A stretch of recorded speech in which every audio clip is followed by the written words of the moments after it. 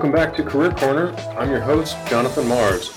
In episode 4, I chat with Pablo Dominguez, operating partner at Insight Partners, which is a private equity venture capital firm. Pablo is a go-to-market executive with experience in leading and transforming global teams, specializing in sales and customer success. He's also worked at Avaya, ADP, the Alexander Group, and AppNexus. Born in Mexico and raised in the Lone Star State, Pablo received his Bachelor of Business Administration from Texas in Management Information Systems and International Economics. He also received his MBA from the Stern School of Business at NYU. Pablo is an absolute legend, and we discuss the following in our conversation: working with recruiters, building a team from ground zero, his A plus B plus C plus D leadership philosophy, the Disney magic of customer success, the importance of having fun at work, getting to the so what when managing up. Please enjoy this conversation with Pablo Dominguez. Pablo Dominguez, welcome to Career Corner. It's great to see you, man. Thanks, Jay Mars. Awesome to be here. Right now, Pablo, I know you've been at Insight Partners for a couple years. You're the operating partner for sales and customer success there. I wanted to start with sort of how you got there and sort of what you're up to today. So we work together at AppNexus. At your level, can you sort of shed a little light into your thought process on why you went there, the interview process? What did that look like? And then maybe back into what you guys are up to today over there. Yeah, absolutely. Great question. So as you know, AppNexus got bought by AT&T, right? And the timing couldn't have been more perfect. I knew that I wanted to go and do something else as soon as the transaction happened. And a recruiter reached out on LinkedIn, and believe it or not, my last 3 jobs I've gotten because somebody reached out to me on LinkedIn cold and said there was an opportunity to join a private equity VC firm here in Manhattan, running sales at the time because I just picked up customer success. And it was everything I sort of wanted to do, right? So I've spent my entire career really working with sales leaders in public companies and consulting and in a startup, as you know. And this was a great opportunity to try something different. My predecessor, who came from Bain, left to become the COO at one of our portfolio companies and left that role, open for myself and others to interview for. And he's now CEO at one of our portfolio companies. So yeah, it was perfect timing in terms of when we got bought and when the opportunity opened up. That's really interesting. Do you have an opinion on recruiters? In this case, it sounds like they're very helpful. How have you interacted with them or not throughout your career? Yeah, so the recruiter actually that reached out was amazing. She shared sort of what they were looking for, and now in my role I use recruiters a lot, but the relationship that we had was great, not only from teaching me about what Insight was looking for, but then as I actually started the interview process and continued to progress, helping to guide me through the different personalities, what they're looking for, again, coaching you. I think once they realize, hey, you're a viable candidate, they also want you to be successful, right? So it's not just hey, go through the interview process and it's over, but here's who you're talking to, here's what's important. And I actually learned a lot through that process because now as we interview people for our team, right, that we're trying to hire, as we put them through the interview process, I've taken that same approach to make sure that they know, hey, you're talking to my boss and here's what's important to her, or my peers value these things. And so make sure you touch on this, right? And so I really appreciated that angle from them. Hey, Pablo, can you talk a little bit about your role at the company? And for those who might not be familiar with Insight Partners, what you all do? Yeah, absolutely. So Insight Partners is a private equity venture capital firm that's been around for 25 years. They only invest in B2B software companies, right? So we're not investing in flying cars or that sort of thing. So a lot of expertise in 25 years investing in software. Or recurring businesses. And it's awesome. They have the expertise on the investment side. We have some of the best leaders in the industry that understand sort of the market and what it takes to be successful in the software space. And what makes Insight unique as well is we focus on growth investments, right? So we're not doing restructurings and turnarounds. We're focusing on scale-up companies. So we look at things in terms of There are startups that are very early on in their career. There are scale ups that now need help getting to that next phase, right? As they turn into grown-ups and, go into the latter stages of growth, becoming public, et cetera. And so we really focus on that, the scale up community. And so, again, what makes us unique is there is the investment side, which is amazing. And then there's the operating side, which is called onsite. And so, my boss, Hillary Gosher, runs the onsite team. And so we're basically structured no different than a company, right? We have functional teams that focus on product and tech, on talent, on marketing, sales and customer success, business development, strategy and analytics. And each of those teams pair up with the functional leaders at our portfolio companies to help them scale as we advise them throughout the journey of their life, right? So we're involved early on in the diligence process, which is as the investors are evaluating, hey, should we invest in this company? And does that company want to take Insight's money, right? Because they could take our money, they could take another investing firm's money or a bank. So we're trying to, it's like dating, right? You're trying to figure out, are they a match for us? And are we a match for them? And then once they become part of the Insight portfolio, it's really about how do we as the operating team help them scale to the next level, right? And what I love about it is it's a little different than consulting, where in consulting, you would come in and out, right? You're in an engagement, you do some work and you leave, and sometimes you're not sure, hey, did they take some of the recommendations, or I may not see them ever again. And here, what's amazing is that we're with the companies through their journey, right? We're here to see them succeed from the initial investment until some sort of exit event, whether that's an IPO or a sale. It's really exciting. That's great.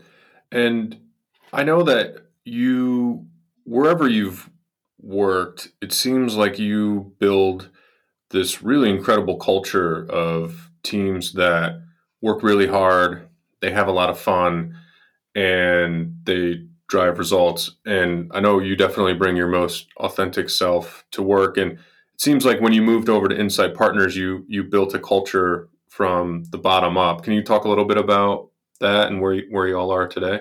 Yeah, absolutely. So it's interesting because in my career, I've never had the opportunity to build a team literally from ground zero, right? And so I inherited two people at Insight when I started, very talented people that left about a year after I started. One went to a different investment firm, one went to run operations at a startup in New York. Different points in their career, and so had to start over, right? So the team that we have now are all people that I started hiring individually, that my team, as we brought them on, also hired, right? So some people are ones that I've worked with in the past, which is always great to bring people that you trust, that know your operating style, and that can bring a whole different level of performance.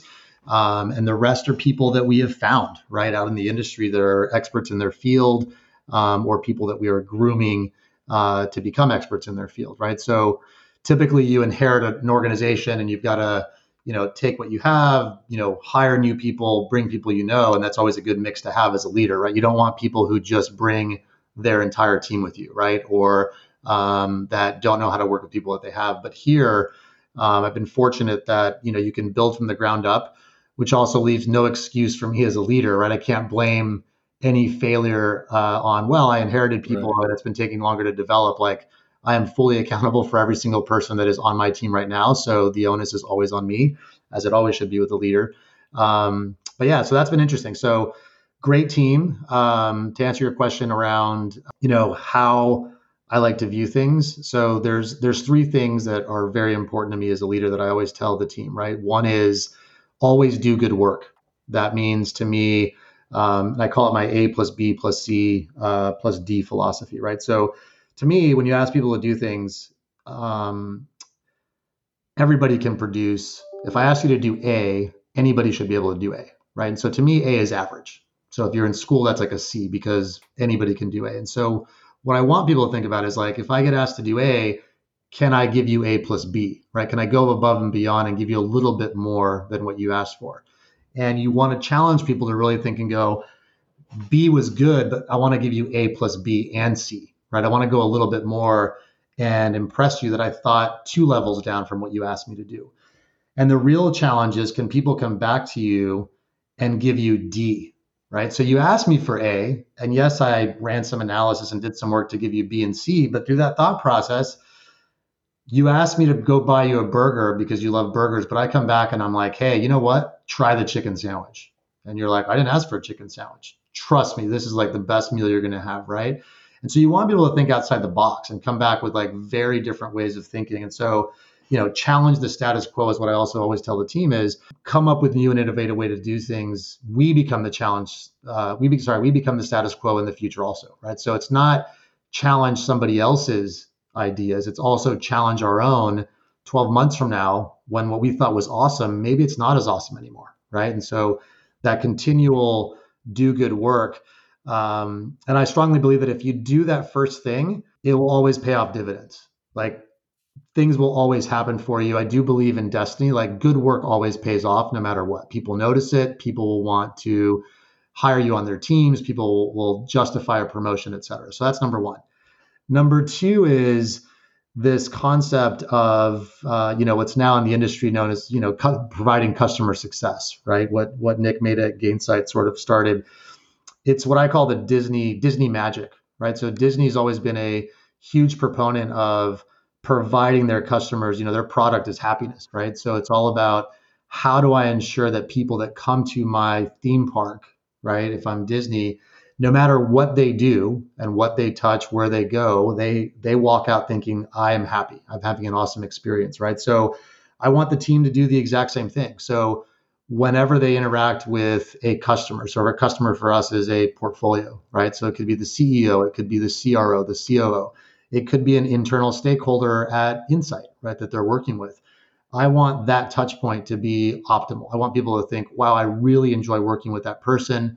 They're helpful. They add value, right? They give me the D instead of the A plus B plus C.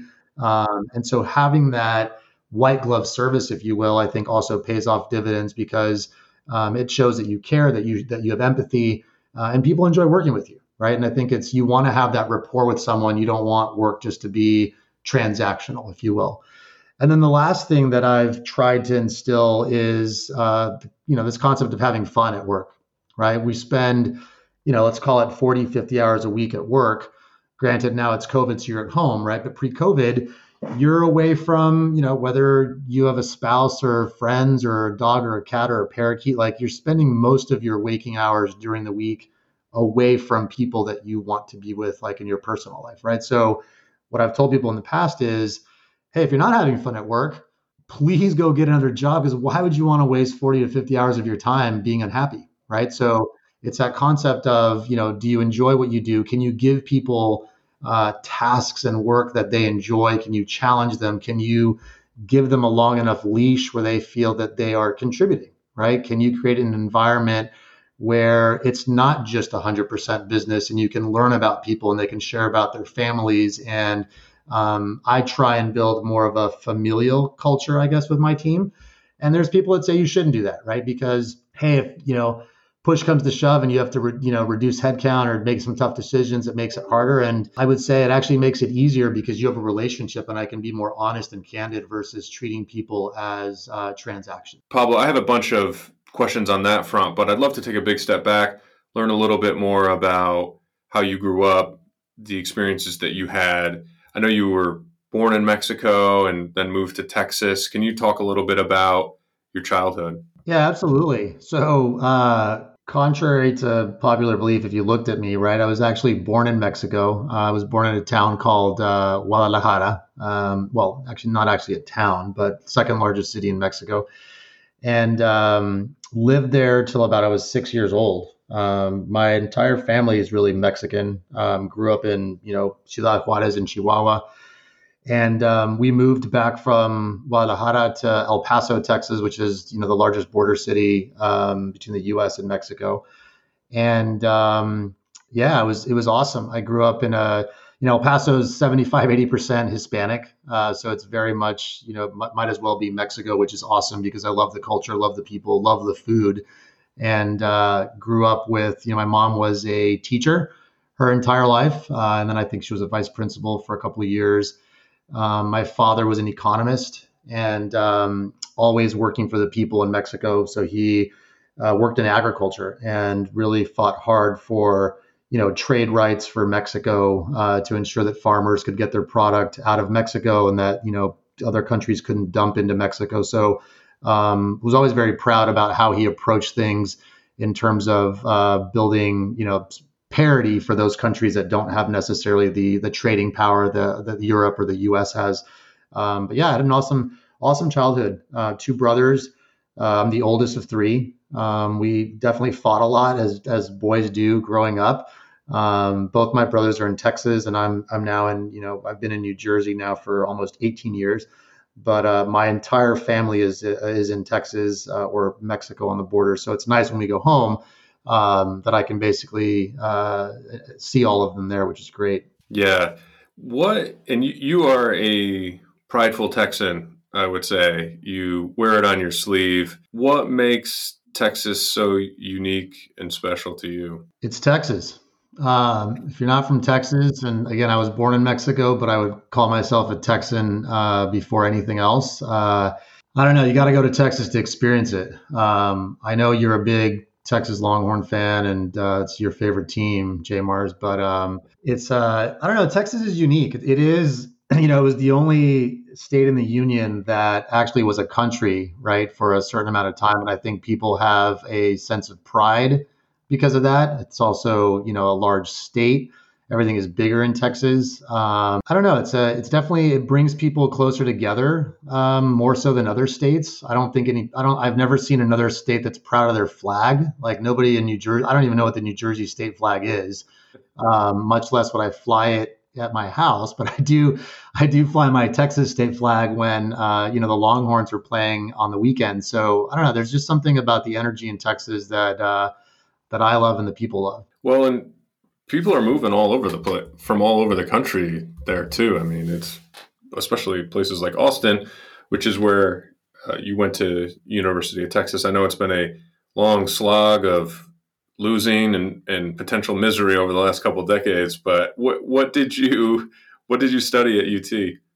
Yeah, so I went to UT. So I applied to two schools. I applied to NYU in Texas, and I got into both for undergrad. And I could not afford NYU remotely, so I went to Texas, which at the time, believe it or not, was I think I paid like $1,200 a semester back then in '95. If that tells you how old I am. But yeah, I always wanted to do business. I didn't know what, and at the time, management information systems was the hottest thing in '95. I didn't really know what management information systems was, but I was really good at computers because I worked in high school at an economic consulting firm after, I went to school, 6 a.m. to 12 p.m. And then I went to go work from 1 to 6. And they had computers at the time. And again, this is pre-internet, right? So I learned how to use Excel and PowerPoint at the time, which was like, it was so basic back then. And so when I went to school, I was like, oh, I'm really good at computers. Let me learn how to code and stuff. And so I wasn't the best coder, but I loved building and solving, problems by, coding in VBA. And so, yeah, I did that, and I minored in international economics because my dad was an economist. So I always really enjoyed that. And I graduated in '99 at the peak of the dot-com bubble, literally before the bubble was bursting, right? And again, with an MIS major at the time, there were only, I'm going to butcher this, but I think it was like we had 71 people in my class that were graduating with MIS majors. And I think there were 500 job offers. So like there weren't even enough people at that time to fill all the jobs. And so everybody with that major was taking high profile jobs with like the big consulting firms or, large companies at the time coding. And I had a job to work in Dallas, 5 p.m. to 5 a.m., 3 days a week, making $52K, which by the way, at that time was a lot of money. Everybody else was making like 35, 37K, but the MIS kids were making the 50s. And I was like, wow, 5 p.m. to 5 a.m. This is awesome. It's only 3 days a week. Times are weird, but this sounds great. And I went to interview, and they take me into the basement of this building, and they give me this North Face jacket, and they're like, hey, it's really cold. You got to wear this jacket. And this was like in the summer, by the way, like this is June. And I'm like, it's freezing down here, and it's a bunch of servers. So imagine like the Matrix, if you've seen the Matrix with the code and stuff, it's all these servers, there's humming, I literally had a headache 20 minutes in, and they're like, "So this is your station. You're going to sit here." And I'm like, "Well, where's the team?" And they're like, "No, this is you. This is you, 5 p.m. to 5 a.m. If you see blinking lights, that means there's an issue with the code and you are tier one support. You got to try and fix it. And if you can't fix it, here's the phone. You call it and somebody else will try to fix it. That's it." And I was like, all right. I was like, this is not me. Like, I need people to talk to. I'm not going to sit here, 12 hours a day only for 3 days, no matter how sexy that might have sounded. And so I didn't take the job. And I didn't have a job for 3 months because that's the only job I could find is like a coding job. And I was like, that is not what I wanted to do. So I spent 3 months on monster.com, which was, there was no LinkedIn back then. So there was Monster and a couple of other sites where you could look for jobs. There was a consulting firm out of New York called the Alexander Group. They're sort of a boutique sales and marketing effectiveness firm. They're, number one firm in that space. And they were opening up an office in Austin. And believe it or not, they needed an analyst that was really good at crunching numbers in Excel and could build models. And I was like, wow, I can do all that. But it's like, sales and marketing. I was like, I didn't know anything about sales and marketing. So I was like, I don't know if I can do this job.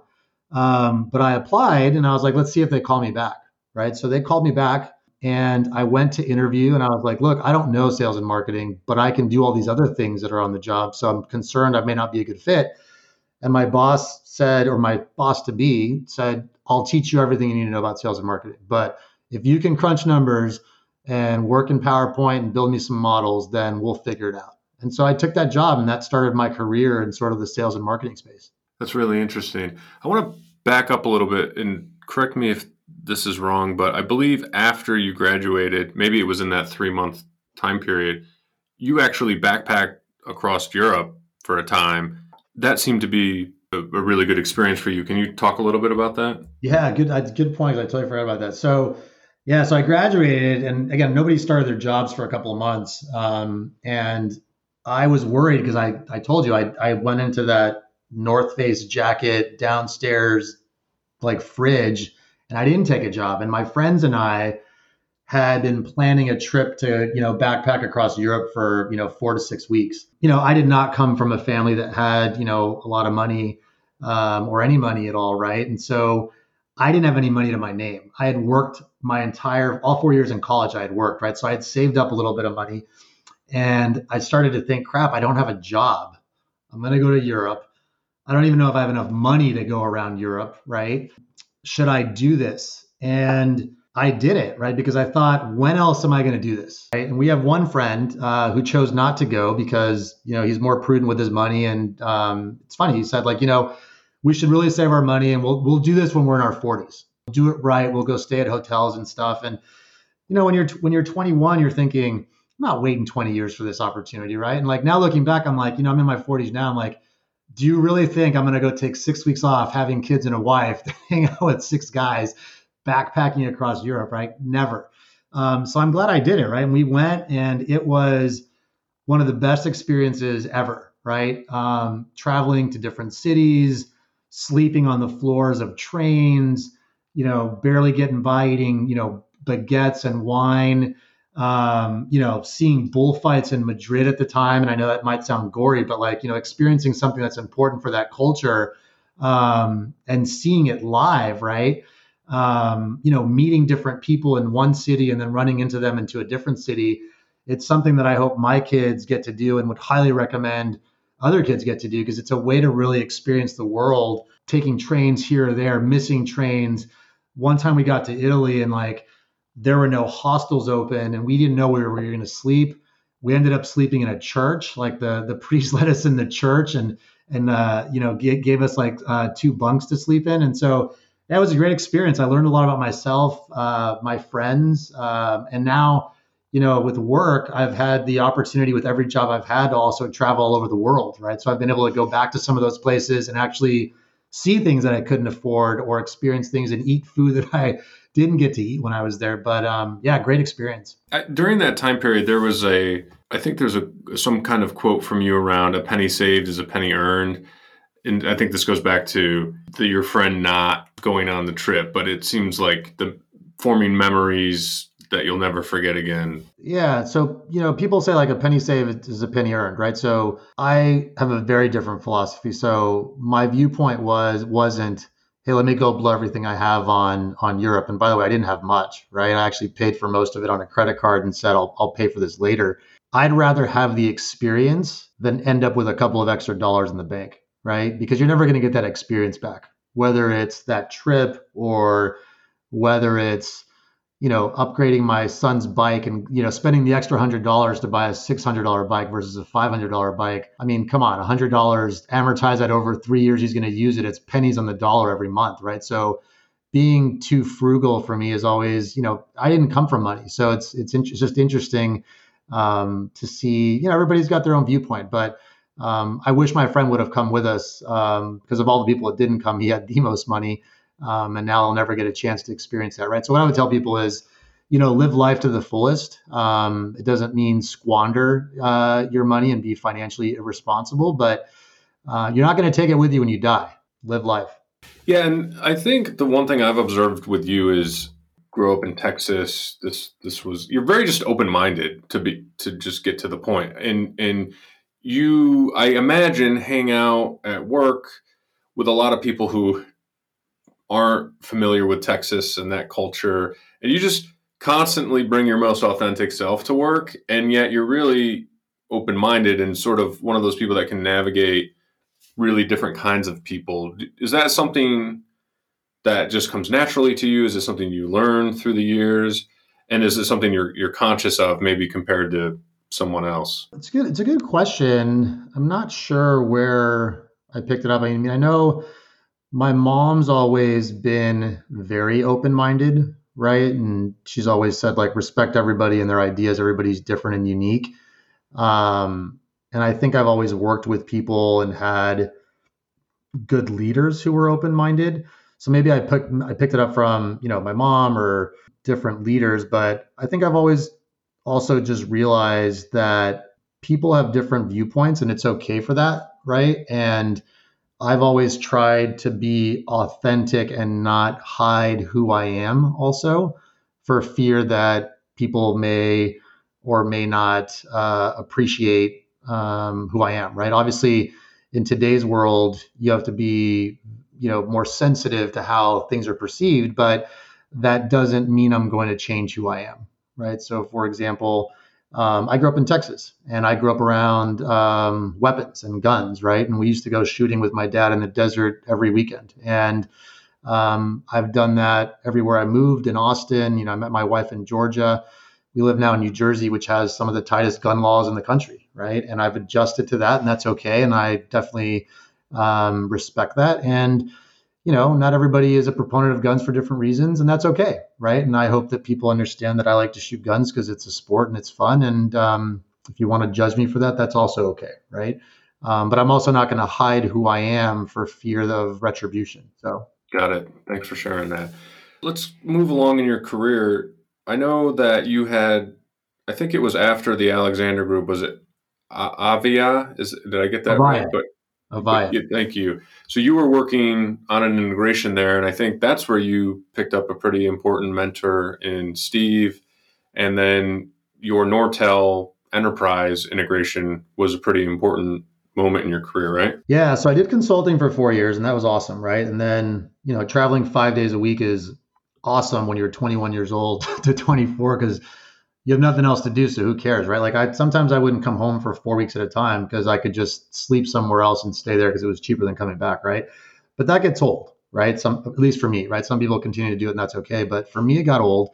And so I went to a company called Avaya because somebody that where I worked, the Alexander Group, had gone there and they pulled me in and said, hey, there's a lot of opportunity here, right? And so I was there for 8 years, and the 8 years that I was there were very challenging, right? So Avaya was not growing well. It was very challenged, but there were a lot of amazing people, and that was, my resiliency and aptitude for operational excellence all happened in those 8 years, right? I always think that if you've only worked in companies where everything's always growth, and everything's great, that's awesome. But when excuse my French, when shit hits the fan, it's hard for those people because they don't know what it's like on the other side, right? And I only grew up at Avaya knowing what it was like on the other side, right? And so it was tough. Yeah, we were a public company, and then we got bought by Silver Lake and TPG. So, now being in the private equity space, like I got to experience what it was like getting bought and working with the PE guys on changing the company, right? And they relied a lot on our team to make some of those changes.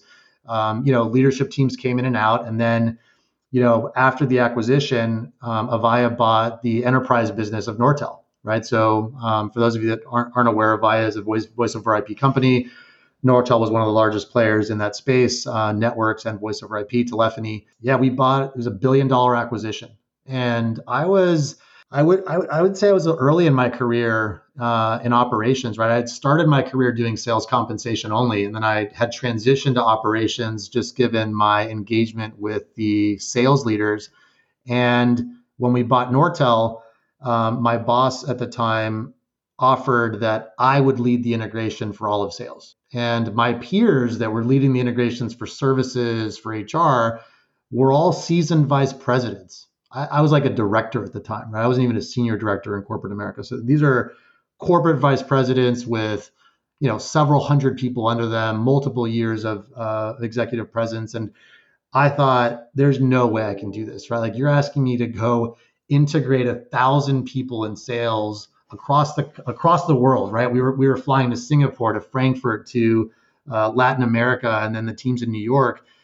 And I've got to go with these other executives and somehow integrate this. And they put a lot of faith in me. And I got a lot of coaching, and the expectation was like, hey, you're in charge, go figure it out, right? So it really challenged me. And there were times I thought, there's no way I can do this.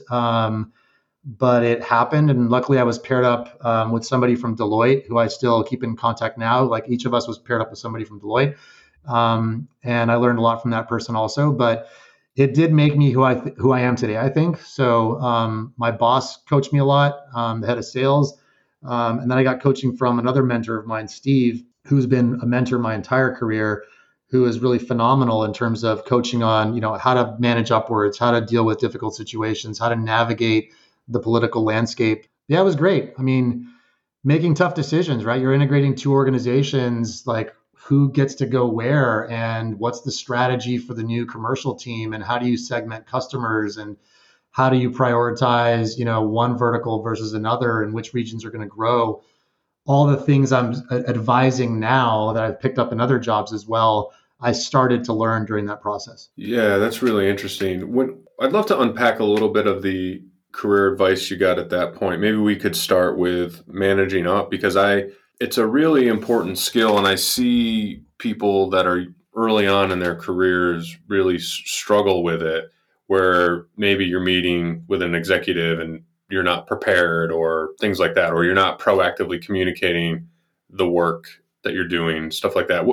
Talk a little bit about that broadly, but also maybe, some of the other useful advice you got there that might be helpful to the listener. Yeah. And it's interesting because it's sales 101 basically, right? So like, it's no different than when you teach a rep, when you're going to go sell and you're preparing to talk to, if it's enterprise sales and you're talking to the C-suite, or it's mid-market SMB sales and it's one buyer or one or two people, you have to prepare, right? You have to prepare for the meeting and understand, who am I talking to, right? What's important to them?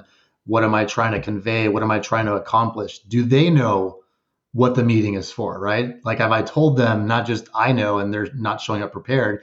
Then it's thinking about, okay, well, what is my strategy during the meeting, and what outcomes do I want to get across, and how do I convey that? And then after the meeting, what do I do, right? How do I follow up, stay engaged if there's action items, et cetera, right? So it's the whole life cycle of engaging with someone. So a lot of coaching, for upward management, whether it's your boss or an executive, executives operate at a very different level, right? They don't have 30 minutes to chit chat and go deep, right? And sometimes people try and show up with Excel files and all this, and you've got to kick it up a level, right? Because you've got to get to the so what, right? Like, what do you need from me if I'm an executive? Are you asking me to make a decision?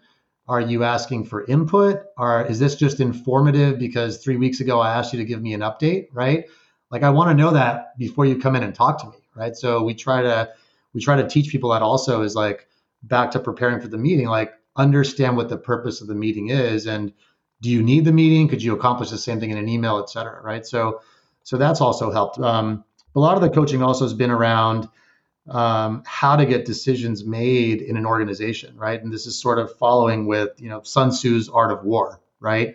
Sun Tzu has this whole philosophy on, flanking your opponent. And so not to make it negative, right? But decisions don't get made by one person, right? Executives or the CEO or the leader looks to their team to make decisions, right? That's why in sales, you always teach, the reps or in customer success that you've got to have multiple relationships with different people in the organization that are influencers, right? That are going to be your champions that can help you get the decision maker or the budget owner to agree to whatever you want. It's the same thing in personal relationships. It's if you want you're trying to convince your boss for something, is that boss going to go ask somebody else like, hey, I talked to Jonathan Mars here. He has this idea. What do you think? Oh yeah, I also talked to Jonathan last week. I actually love this. He actually pitched it to me. I'm in alignment. Oh, okay, cool. Let's try it. Right.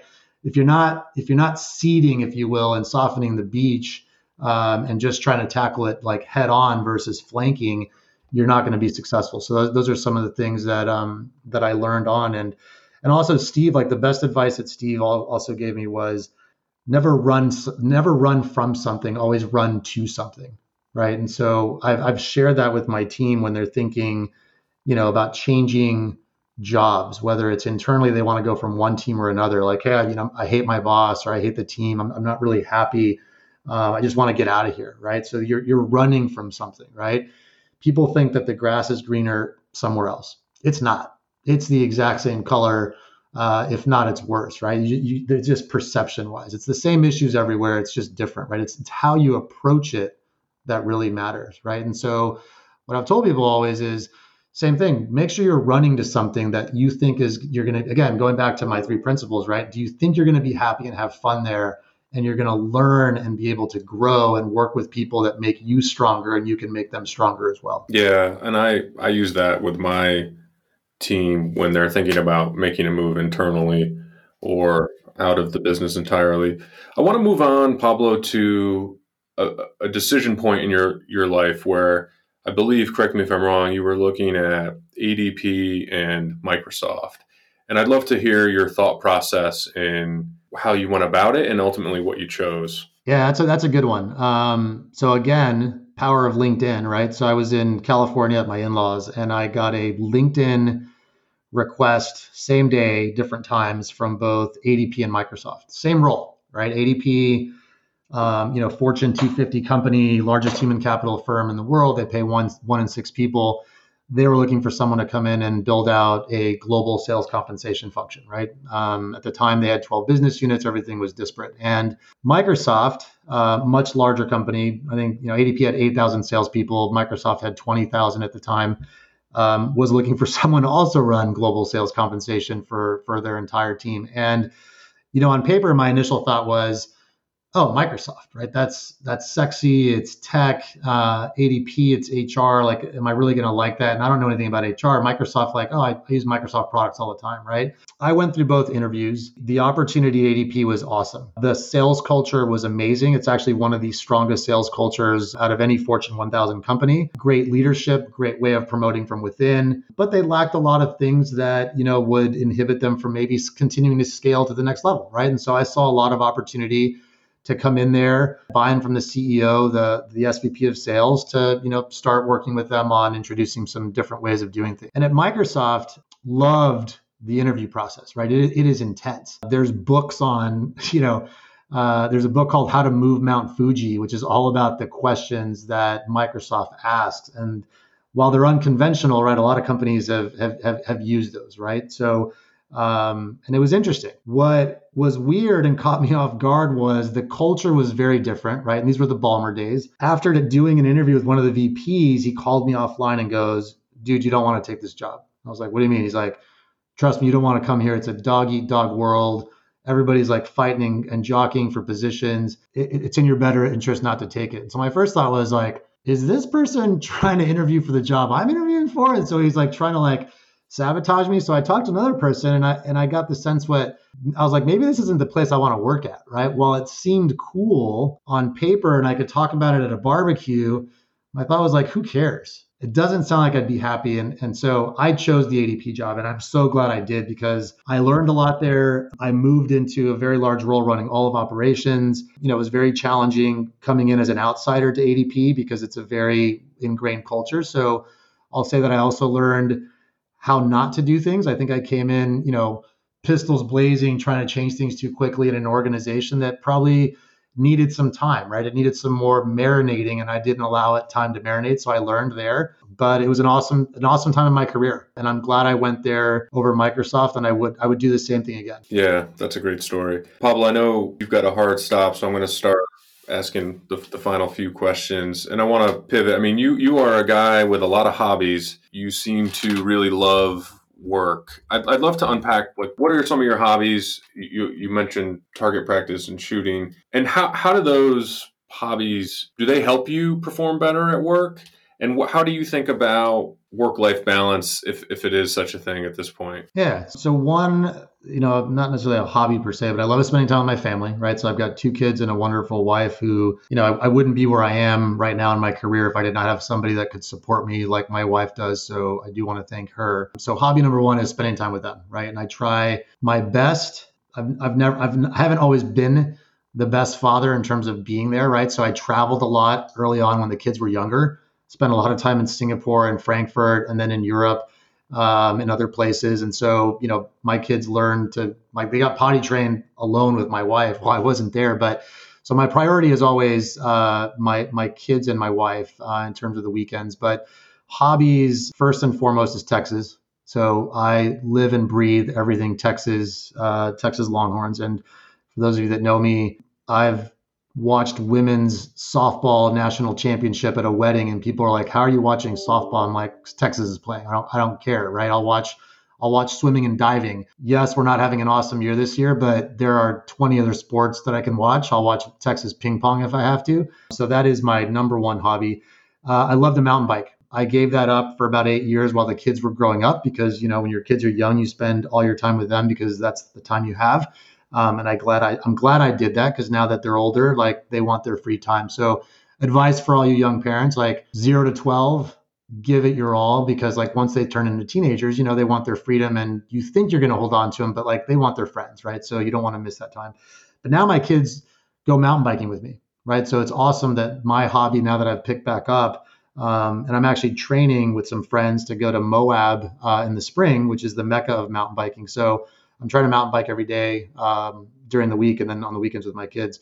And then the hobby I picked up most recently, J Mars, is the last couple of years is smoking and not smoking cigars or weed, smoking meat.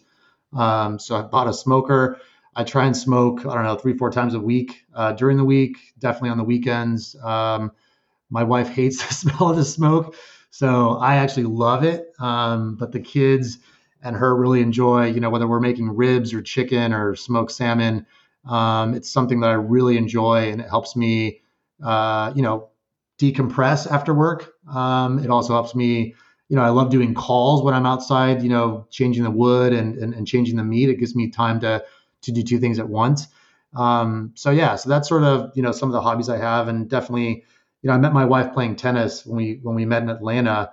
And I'm picking that back up now that, I've got a little bit more time since the kids don't want to spend every day with my wife and I. So I'll mountain bike in the morning and then she and I will play tennis. So we try and do that. And then to answer your question on work-life balance. So, everybody has an opinion, right? And some people think like, hey, you've got to have balance and you shouldn't do this and you should stop work here and, you should cut it off. I think it depends. Like, I actually don't believe in that. I think work-life balance is what you make of it. I get a lot of energy from work. I love, again, going back to like, if I'm having fun at work, right? I love having discussions with CEOs, with CROs on how to help them scale their business. I love talking to my peers at Insight on how we're transforming the industry.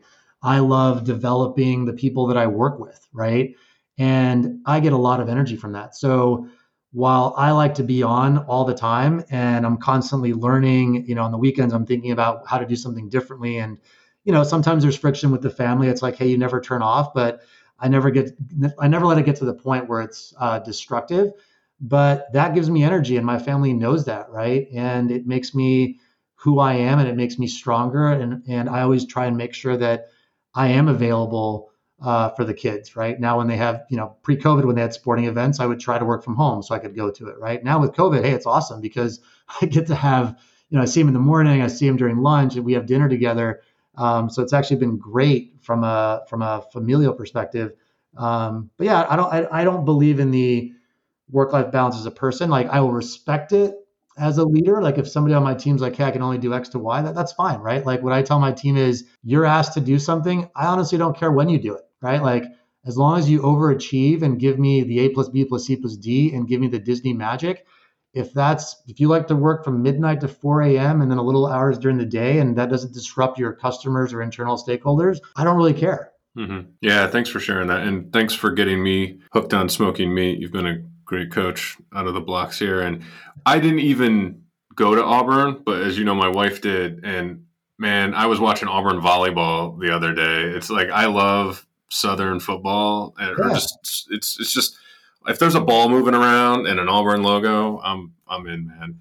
Yeah, it brings people together. And the one thing there, right, that is, to go back to managing teams and leaders, right? So you've got to make sure that, sports is a very bro-ish, environment, right? And so at AppNexus, the startup that I came from before I came to Insight, the team was 65% women. Here at Insight, the team we've built, we're 55% women on my team, right? And my boss's team on site is also predominantly women. I think it's 55, almost 60%. While sports are important to me, right?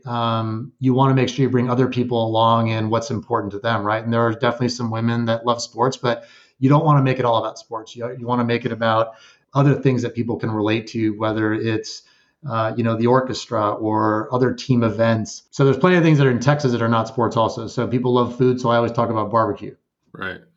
And I think it goes back to what you were saying about caring about the people you work with and building a tight team, because I find that I get interested in things that I know my team is interested about, and I sort of ask them questions about their hobby, and I often find myself thinking about that stuff and then bringing it to one-on-ones and things like that. Yeah, absolutely. So, Pablo, final question. You've given a lot of wisdom, and I feel like at some point we'll have to do a part 2 because we didn't even get to a lot of stuff. But whether you're 25, 55, no matter where you are in your career, what's the one thing you would want people to walk away from this conversation with and think about applying to their own career? Best advice I can give is like find a job in a career where you can have fun, but you also can be with a team of people that are helping you grow both professionally, I guess individually, but where you can also contribute, right? I think that is very, very important because I've seen when you as a leader can build that culture, or people can join a culture on that team, right? But also it's not just your team, but it's like the team above you or the company. There's more energy and people want to do more, right? And they want to be creative. So I strongly believe that you shouldn't have to ask your team to go above and beyond. I love to see when people do things that are completely unexpected because they want to do it and they come back with amazing ideas, or they put in the extra time because they want to, overachieve, not just for the sake of overachieving, because it's good for them, it's good for the team, it's good for the organization. So try and find that, right? Because again, if you can find that, then work becomes, it's always work, right? I'm sure people would all just want to retire and just do nothing, but I don't know if I would, right? Like if I had all the money in the world, I think I'd still want to work and do something because it keeps the brain fresh and it makes you think. And so try and find that magic in a company, in a team, in a leader, or if you're the leader, try and build that for your team because it makes a huge difference. Pablo, thank you for that. If someone wanted to reach out to you and connect, where would the best place to be? Yeah, they can find you on the internet. Always welcome to find me on LinkedIn. I learned social selling at ADP, so you'll see me posting a lot of articles about sales or things that Insight's doing or things that are exciting. So I'm very active there. And people are welcome to ping me. Always happy to give advice, talk to people, or also learn something from anybody else. Pablo Dominguez, thank you so much for being on Career Corner. I really appreciate it. Hook 'em horns. Hello there. Thank you so much for listening. I hope you enjoyed my chat with Pablo. If you are enjoying Career Corner, I'd be honored if you subscribed and shared with your friends and family. If you have thoughts on how to improve it, feel free to reach out to me via LinkedIn or Twitter, which you can find in the show notes. Have a great day.